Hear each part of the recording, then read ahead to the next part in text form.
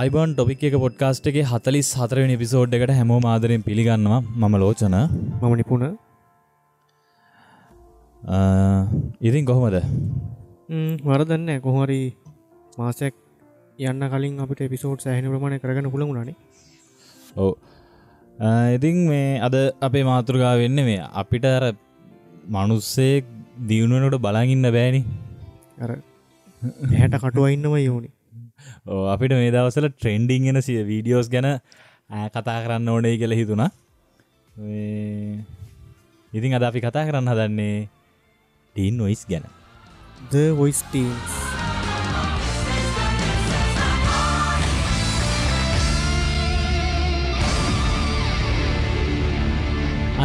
Teen voice The Voice Teen. නමවත් දන්නේ අපි නමවත් හරියට දන්නේ නැති වැඩසටහනක් ගැන තමයි ඔන්න කතා කරලා අයියෝ ලැජ්ජයි. හොඳයි මේ කියන්නේ සිරසේ ඉසලා කියන්නේ මේක දන්නේ නැති මිනිස්සුත් ඇතිනේ. YouTube යන්නෙත් නැති TV බලන්නෙත් නැති පොඩ්කාස්ට් විතරක් අහන කට්ටිය එහෙම මිනිස්සු ඉන්න පුළුවන්ද? එහෙම උන් නැතුව ඇතිනේ. එහෙම උන් නැතුව ඇතිනේ. එහෙම ඉන්න අමාරුයි. මොන හරි මීඩියා දෙක එකක් ටච් කරලා ඇති. කොහොම හරි ට්‍රෙන්ඩින් කියන එක දන්නවනේ. ට්‍රෙන්ඩින් ලිස්ට් එකේ මේ දවස් ටිකේ උඩ 10 තියෙනවා මේකේ දෙකක් 1 2 දෙකක් තියෙන පළවෙනි දැන් මේක රෙකෝඩ් කරන වෙලාවේ දෙවෙනි සහ තුන්වෙනි එක තියෙන්නේ ඒ ගොඩ යන්නෝ සහ සංවේදනා සින්දු දෙක The Voice Teen එකේ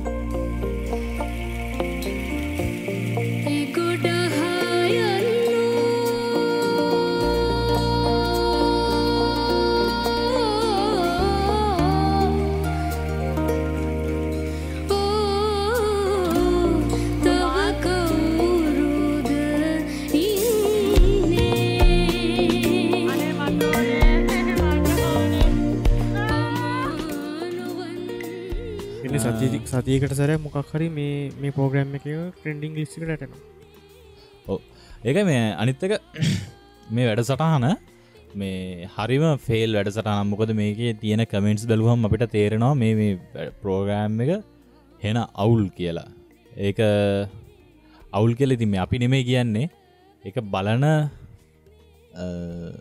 නරඹන්න ප්‍රේක්ෂකයෝ තමයි කියන්නේ මේක අවුල් කියලා. ඒක අපි කමෙන්ට් වලට ගියාම අපිට තේරෙනවා.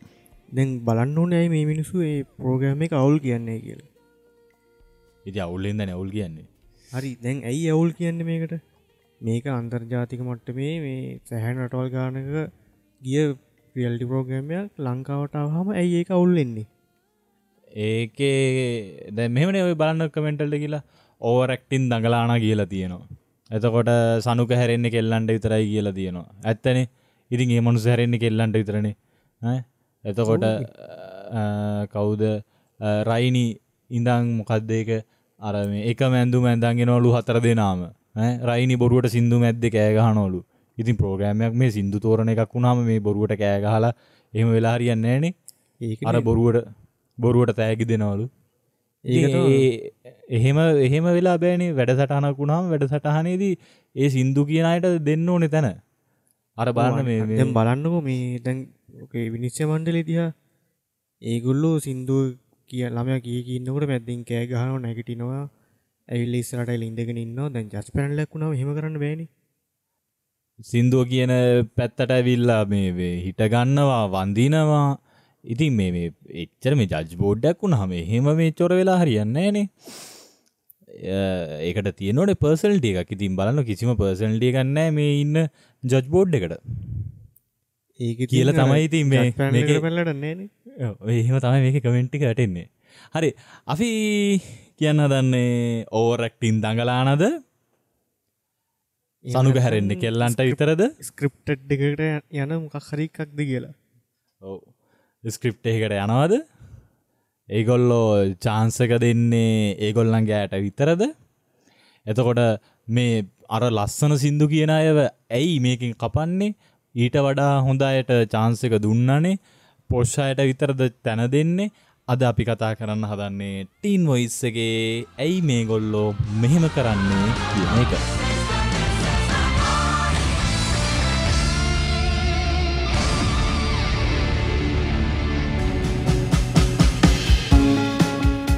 ඉසලා මේ ටොපික් එක විදියට මේ අපි හැම පැත්තම මේ දෙපැත්තක් කතා කරනවානේ ප්‍රෝග්‍රෑම් එක මේක හොඳද මේක නරකද ඇයි මේක කරන්නේ මේක මෙහෙම කරන්න ඕනෙද මේක සමාජයේ තියෙන්න ඕන දෙයක්ද ඉතින් අපේ දෙකිනන ඇත්තන මේ රියල්ටි ප්‍රෝග්‍රෑම් කියන එක පැති දෙකක් තියෙනවා එකක් තමයි රියල්ටි ප්‍රෝග්‍රෑම් කියලා කියන්නේ එක මනුස්සෙක්ව හයිලයිට් කරලා ආයතනයක් විසින් ගොඩක් මුදල් හම්බ කරගන්න එක එක මනුස්සෙක් කියන්නේ 30-40,000ක් ස්ටේජ් එකට ගෙනල්ලා ඒ ස්ටේජ් එකේ ඉන්න සෙට් එක එක්කෝ ඒ කියන්නේ ඒ අතර තරංගයක් තියලා මාධ්‍ය ආයතන සහ වෙළඳ ආයතන කීපයක් මුදල් හම්බ කර ගැනීමේ කන්සෙප්ට් එකක් තමයි ජාත්‍යන්තර මට්ටමින් තියෙන මේ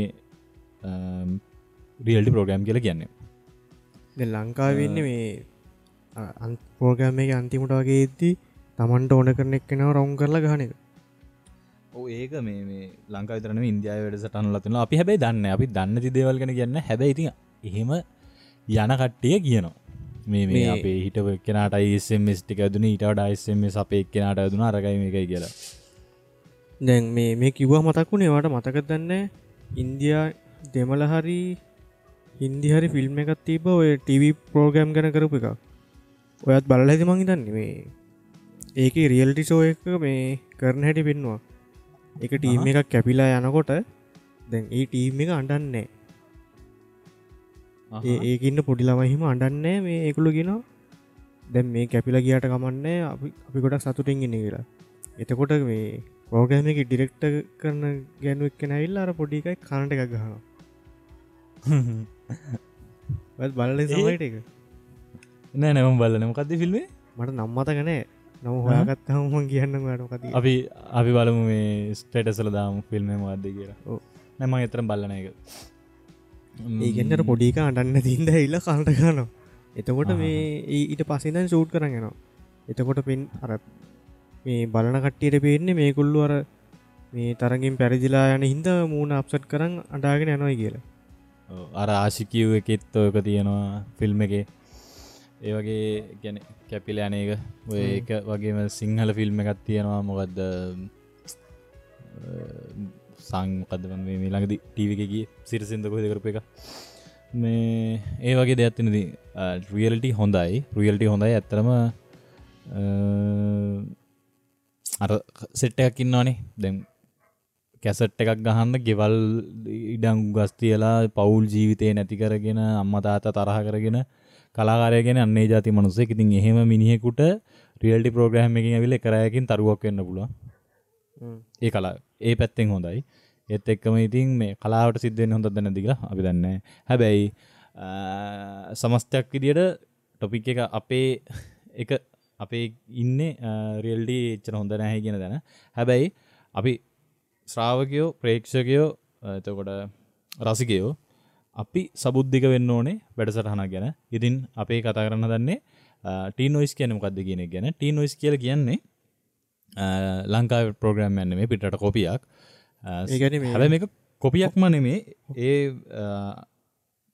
පළවෙනි ආයතනය කියන්නේ මව් ආයතනයේ යටතේ තමයි මේ සියලුම අධීක්ෂණ යටතේ තමයි ওই සියලුම වැඩසටහන් එන්නේ සහ ඒ වැඩසටහනේ ස්ටේජ් එක බෑග්ග්‍රවුන්ඩ් එක වාදක මණ්ඩලය එතකොට නිවේදක නිවේදිකාවෝ ජජ් බෝඩ් එක මේ හැමෝම ඒගොල්ලන්ට ඕන අදාළ සුදුසුකම් ටික සපුරන්න ඕනේ මේ වැඩසටහන ගන්න. මොකද ඔක සිරසට හම්බෙන්නත් විශේෂම දෙයක් තමයි මේ පහුගිය කාලේ ඔයගොල්ලන්ට පොඩ්ඩක් නෝට් කරලා බලන්න සිරස රියල්ටි ප්‍රෝග්‍රෑම් මුකුත් කළේ නැහැ.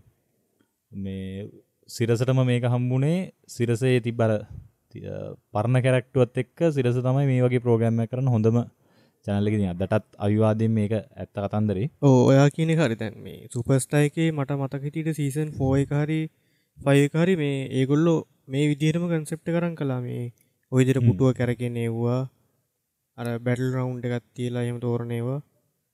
ඒ කියන්නේ මේ කලින් සිරස කලින් කරලා තියෙන එකක් ඇත්තටම මේක. ඔව් හැබැයි ඉතින් ඒක අර මේ මොකද ඒක ග්ලෝබල් වොයිස් නේද? ග්ලෝබ් වොයිස් හරි ඔරිජිනල් එක ලොකු අය වැඩි හිටි කට්ටිය ඉන්න එක. මේක මේ වර්ෂන් දෙකක් තියෙනවා. ටීන්ලට එකයි වැඩි හිටියන්ට එකයි. ඔව්. දැන් ලංකාවට ඇවිල්ලා තින්නේ මේ ඕකේ වොයිස් ටීන් කියන එක. ඔව් වොයිස් ටීන් කියන එක. ඉතින් මේ වොයිස් ටීන් එකේදී තියෙනවා අධීර කිහිපයක් තරඟේ පවත්වන්න. දැන් මේ දවස්වල කොහොමද ඔය කියන්නේ බ්ලයින්ඩ් ඔඩිෂන් කියන වටේනේ. බ්ලයින්ඩ් ඔඩිෂන් එක මේ ඕක එක දවසක ෂූට් කරන්න ඕන එකක්. ඔය දවස් කීපයකට ෂූට් කරලා තියෙන්නේ. ඒක අර කන්සෙප්ට් එකේ විදියට මේ ඒක අර කට්ටියම එකම ඇඳුමක් අඳන් ඉන්නේ.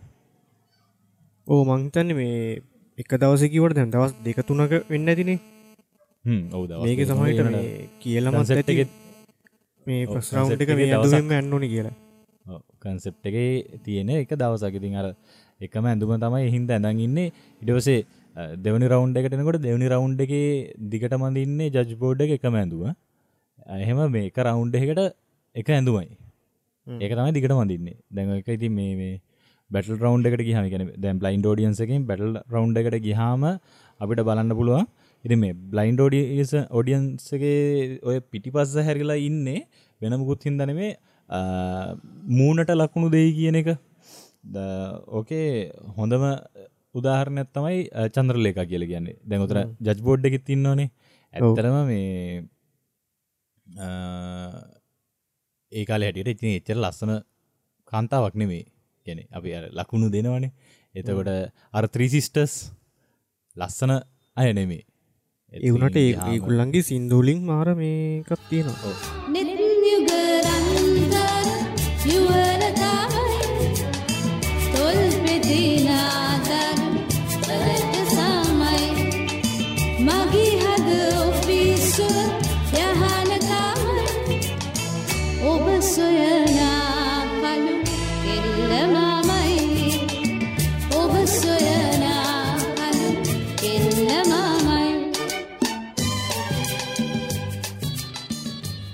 එතකොට දැන් අපි කාන්තාව විදියෙන් ගත්තේ.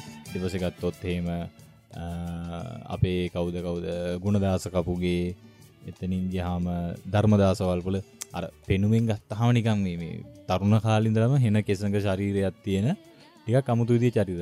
හැබැයි ඒගොල්ලන්ට ඒ ගුවන්විදුලි සංස්ථාවේදී ඒගොල්ලන්ගේ වොයිස් එකට තමයි තැන දුන්නේ. ඒ නිසා ඒගොල්ලෝ ලොකු තැනකට ගියා.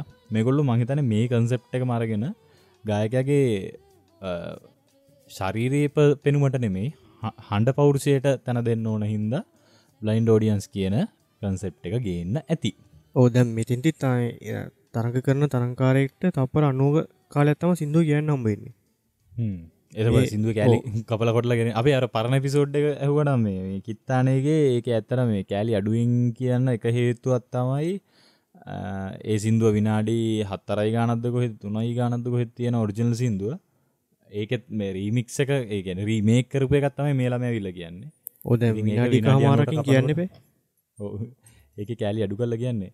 කොහොමද මේ තප්පර 90 ඇතුළත මේගොල්ලෝ පර්ෆෝම් කරන්න ඕනේ වොයිස් එකේ පවර් එක ක්ලැරිටි එක තමන්ගේ ගායන හැකියාවේ යුනික්නස් එක මෙන්න මේ වගේ දේවල් තමයි මේ අර විනිශ්චය මණ්ඩලයේ 4 දෙනා ඇවිල්ලා බලන්නේ. ඔව් ඊට පස්සේ මේ බැටල් රවුන්ඩ් එක තියෙනවා මේකෙන් පස්සේ බැටල් රවුන්ඩ් එකේදී දෙන්න පර්ෆෝම් කරනවා. ඒකකෙදී 50-50 වගේ යන්නේ. ඒ කියන්නේ හොඳට පර්ෆෝම් කරන කෙනා ඊළඟ වටේට යනවා. ඔව් ඊළඟ වටේ කියන්නේ නොකවුට් වටේ. නොකවුට් වටේදී කණ්ඩායම තුනකට බෙදලා මේ නොකවුට් එකට යන්න කලින් කියන්න ඕනේ බැටල් රවුන්ඩ් එක ගැන මේ. බැටල් රවුන්ඩ් එකේදී වෙන්නේ මේ එක ටීම් එකකින් දෙන්නෙක් එකම සින්දුව කියනවා. ඒකෙදි මේ හොඳම පර්ෆෝම් කරන එක්කෙනාට තමයි ඊළඟ වටේට යන්න හම්බ වෙන්නේ. තාම ටීවී එකේ වෙන්නේ නැහැ ඉතින්. ඔව් බ්ලයින්ඩ් ඔඩිෂන් එක ගැනත් කියන්න බෑ. බ්ලයින්ඩ් ඔඩිෂන් එකේදී මේ අර කට්ටිය මේ වැඳ ඉල්ලනවා නම්මන ඒව ඇවිල්ලා මේ ඉල්ලන ඒ කියන්නේ ඒකේ ගේම් එකේ කන්සෙප්ට් එක ඒක. ඒ කියන්නේ ඒ කෝච්ලා හැරෙන්නේ Tamanට ඒ කියන්නේ මේ කෝච්ලා අතරත් තරඟයක් තියෙන්නේ. ඒගොල්ලන්ට දිනන්න පුළුවන් කට්ටියව තෝරගන්න තමයි හැරෙන්නේ. නැතුව මේ ගෑනු ළමයින්ට විතරක් හැරෙන අරකයි මේකයි නෙමෙයි. ඒගොල්ලන්ට හිතුණා මට මෙයාත් එක්ක ගේමක් ගහන්න පුළුවන් කියලා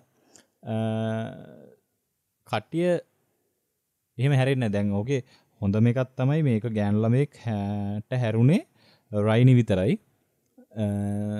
එයාට හිතිලා ඒ කියන්නේ මං ඒ ළමයා ගොඩ දාන්න පුළුවන් කියලා අනිත් අය කවුරුත් හැරුන්නේ නැහැ. ඉතින් ඒ ගෑනු ළමයා දාපු රියැක්ෂන් එක කියන්නේ කන්සෙප්ට් එක තේරුම් ගන්න නැහැ. අනිත් එක තමයි සමහර කට්ටිය මේකට අරන් එන සින්දු තියෙනවනේ. ඔව්.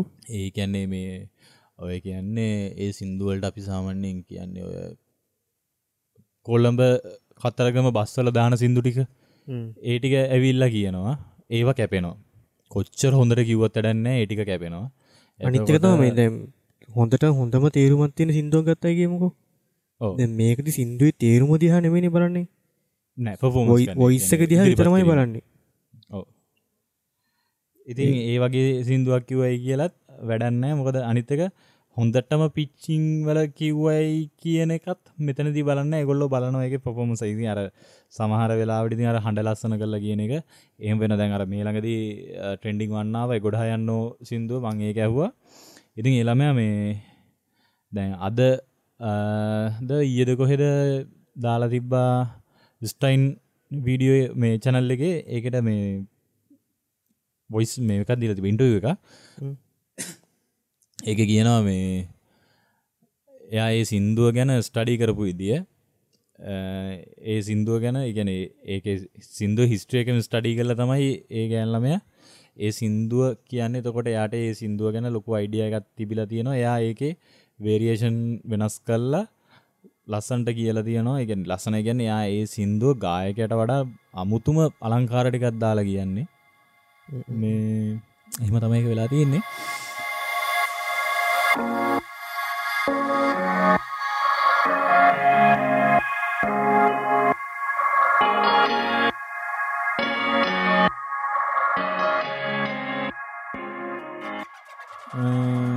ඉතින් ඒ වගේ අලුත් දෙයක් වෙනස් දෙයක් කරන එක. හැබැයි මේ ඔතන මෙහෙම දෙයක්ත් තියෙනවා. සමහරලාට ඉතින් අර අලුත් දෙයක් වෙනස් දෙයක් කරන්න ගිහිල්ලා මේ ඇකාරයෙන් කියන සෙට් එකක් ඉන්නවනේ. මේ ඇකාරය කියලා කියන්නේ සිංහල භාෂාවේ මේ එක කතා කරන විලාසයක්. හැබැයි මේ බොරු පොස් එක ගන්න ඇකාරයෙන් කතා කරන ඉන්නේ ඇයිෂෝ බැෂ් පිෂු පුෂු ගාලා ඔය චූටි නංගිලා එහෙම ඒ කට්ටියවත් කැපුවා මේකේ. ඔව් මටත් ඒක තේරුණා. ඒ ප්‍රෝග්‍රෑම් එකේදී අපිට බලන්න පුළුවන්.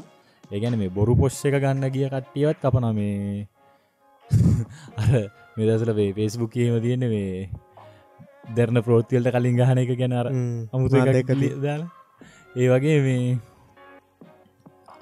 ඒ කියන්නේ විකාර කරන සෙට් එකක් කපනවා. ෆ්ලැට් එකේ කියන සෙට් එකක් කපනවා. ඒ මැද ඉන්න කට්ටියට තමයි මේකේ chance එක තියෙන්නේ. ඉතින් මේ ගේම් එකේ හැටි මේ අර ඕවර් ඇක්ටින් දඟලාන නෙවෙයි. ඉතින් ඒකේ කෝච්ලට දීලා තියෙන දෙයක්. අපි හොඳටම දන්න දෙයක් තමයි සනුක කියලා කියන්නේ එහෙම මේ හෙන ෆන්කි පොරක් ඒ වුණාට දඟලන්නේ නැති. මොකද මේ සනුක කොච්චර ෆන්කිද කියලා කියනවනම් ඒක බලන්න මේ channel එකක් තියෙනවා මියුසික් කවන්.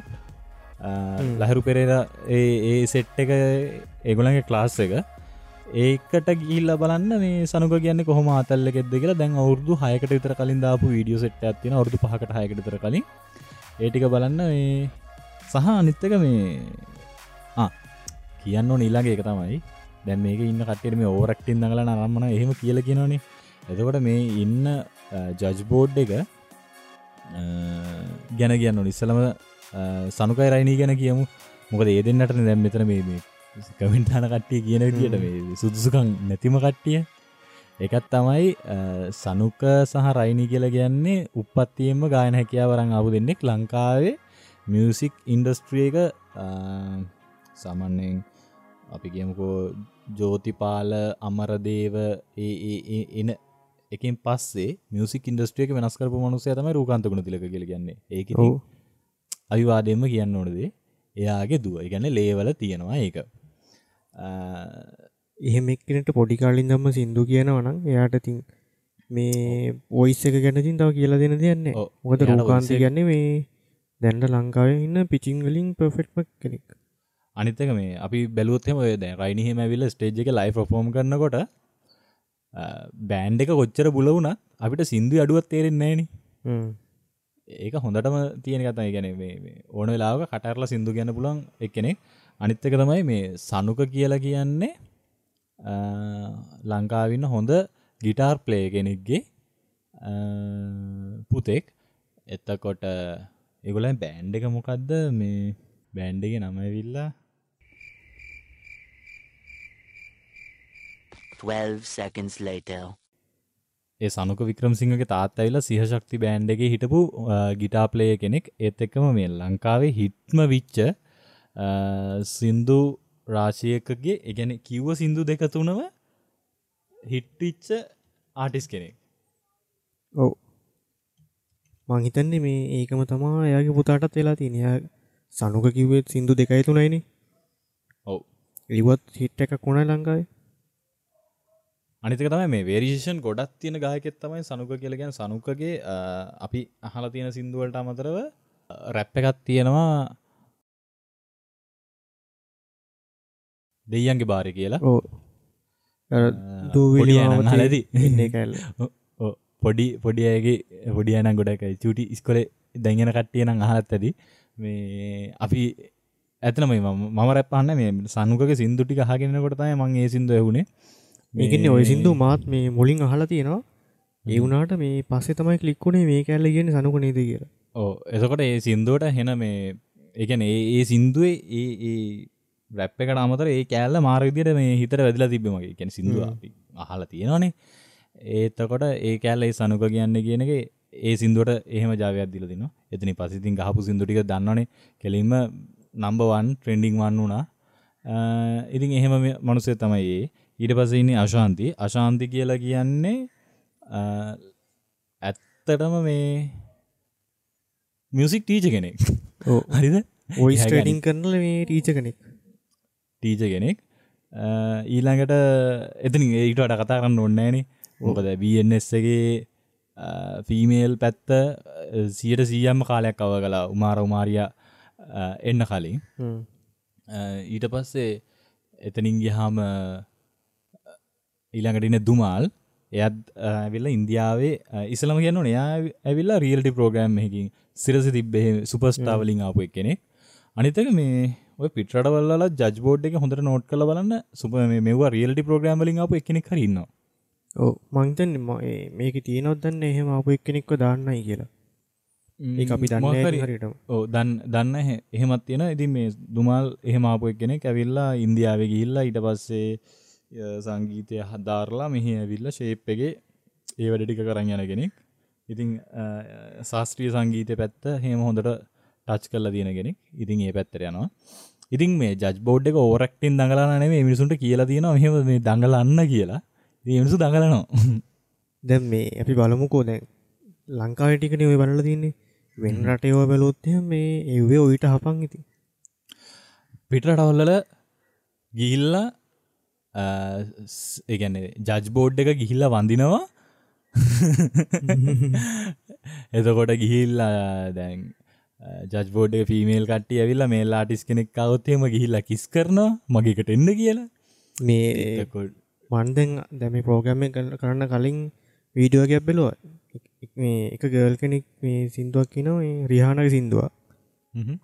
ඒකේ ඉන්න එක මේ ජජ් පැනල් එකේ කෝච් කෙනෙක් අර ඔබන්න තියෙන වර්ණය කොබනේ කකුලේ. ඔව්. ඔය ශකීරත් කකුලෙන් ඔබලා තියෙනවා. ඒක එක වීඩියෝ එක. ශකීරත් තියෙනවා. ඒ කියන්නේ මේක මේ පිට රටවල් වලට ගියාම ඒ ලෙවල් එකේ කට්ටිය තමයි මේක ජජ් කරන්නේ. ඉතින් ලංකාවේ ඉතින් මේ කට්ටිය තමයි ජජ් කරන්නේ. ඕක ඇවිල්ලා බයිබල් කතන්දර කියන්නේ මේ ප්‍රෝග්‍රෑම් එකට තියෙනවා මේ කරන්න ඕන නීති රීති සමුදායක්. ඒකට බයිබල් එකක් කියලා කියන්නේ. ඉතින් ඒ විදියටම තමයි කරන්න ඕනේ. අනිවාර්යයෙන්ම වෙනස් වෙන්න බෑ. මේ ඕකේ තියෙන අර කුසලානේ වුණත් ඒවට දිග පළල බරක් අනම්මනන් ටිකක් තියෙනවා. ඒ කියන්නේ මේ සිරසට ඕන විදියට කරන්න බෑ ඕක. කරන්න බෑ. එහෙන් තමයි කියන්නේ YouTube එකට ඔය සින්දුව මේ කාලෙට දාන්න මේ කාලෙට දාන්න කියලා. ඒ කියන්නේ ප්‍රෝග්‍රෑම් එකේ ටෙලිකාස්ට් වුණා YouTube එකට එන කාලේ තීරණය කරන්නේ මේකේ ප්‍රෝග්‍රෑම් එකේ පිටරට ඉන්න සෙට් එක තමයි තීරණය කරන්නේ එන්න ඕන කාලේ දාන්න ඕන කාලේ එහෙම. අනිත් එක channel එකත් හිට් කරන්න ඕන හින්දා එහෙම දෙයක්ත් යනවා ඒකේ. අනිත් එක තමයි දැන් අපි ගමුකෝ මේ එක ප්‍රෝග්‍රෑම් එකක් කියලා එක දවසට ගහන.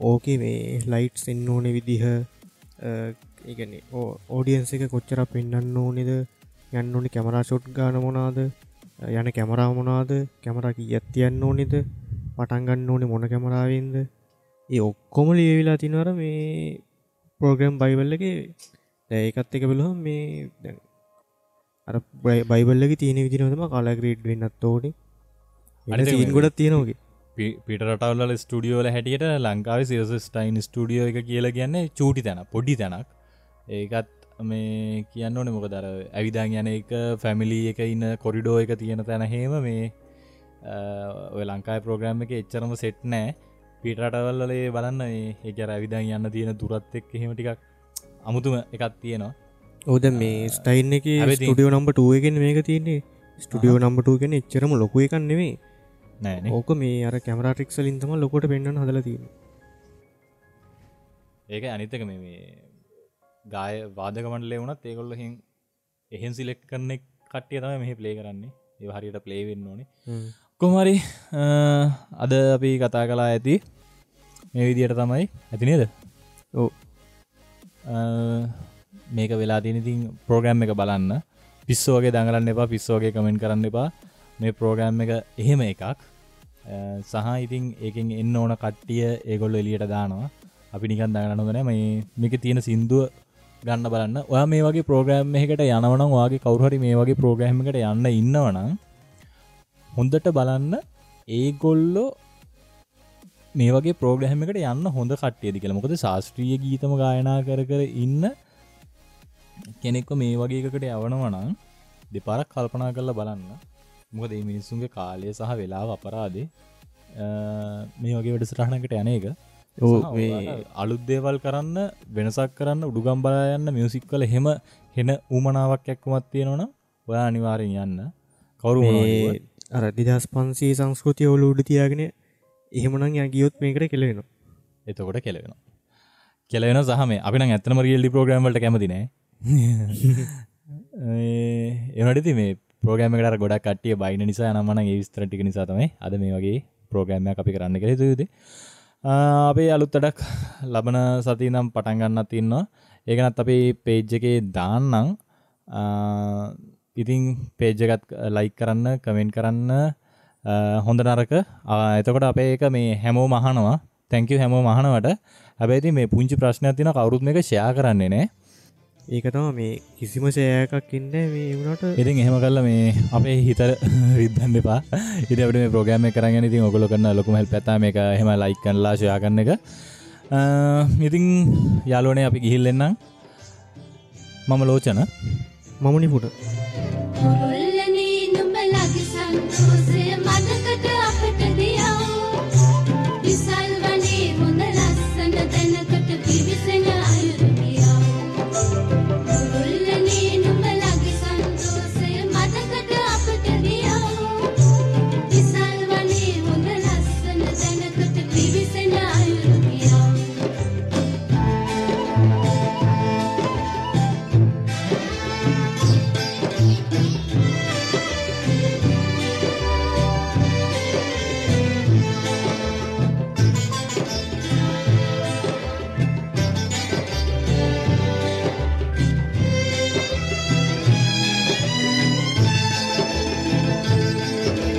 කෝටු කෑලි දර පිටුරු ගෙනත් ඔය කැටැල්ල බඳින නියා.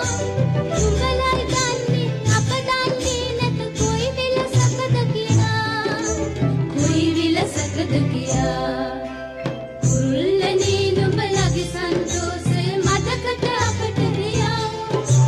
විසල් වනේ හොඳ ලස්සන තැනකට පිවිසෙන අයුරු ගියා.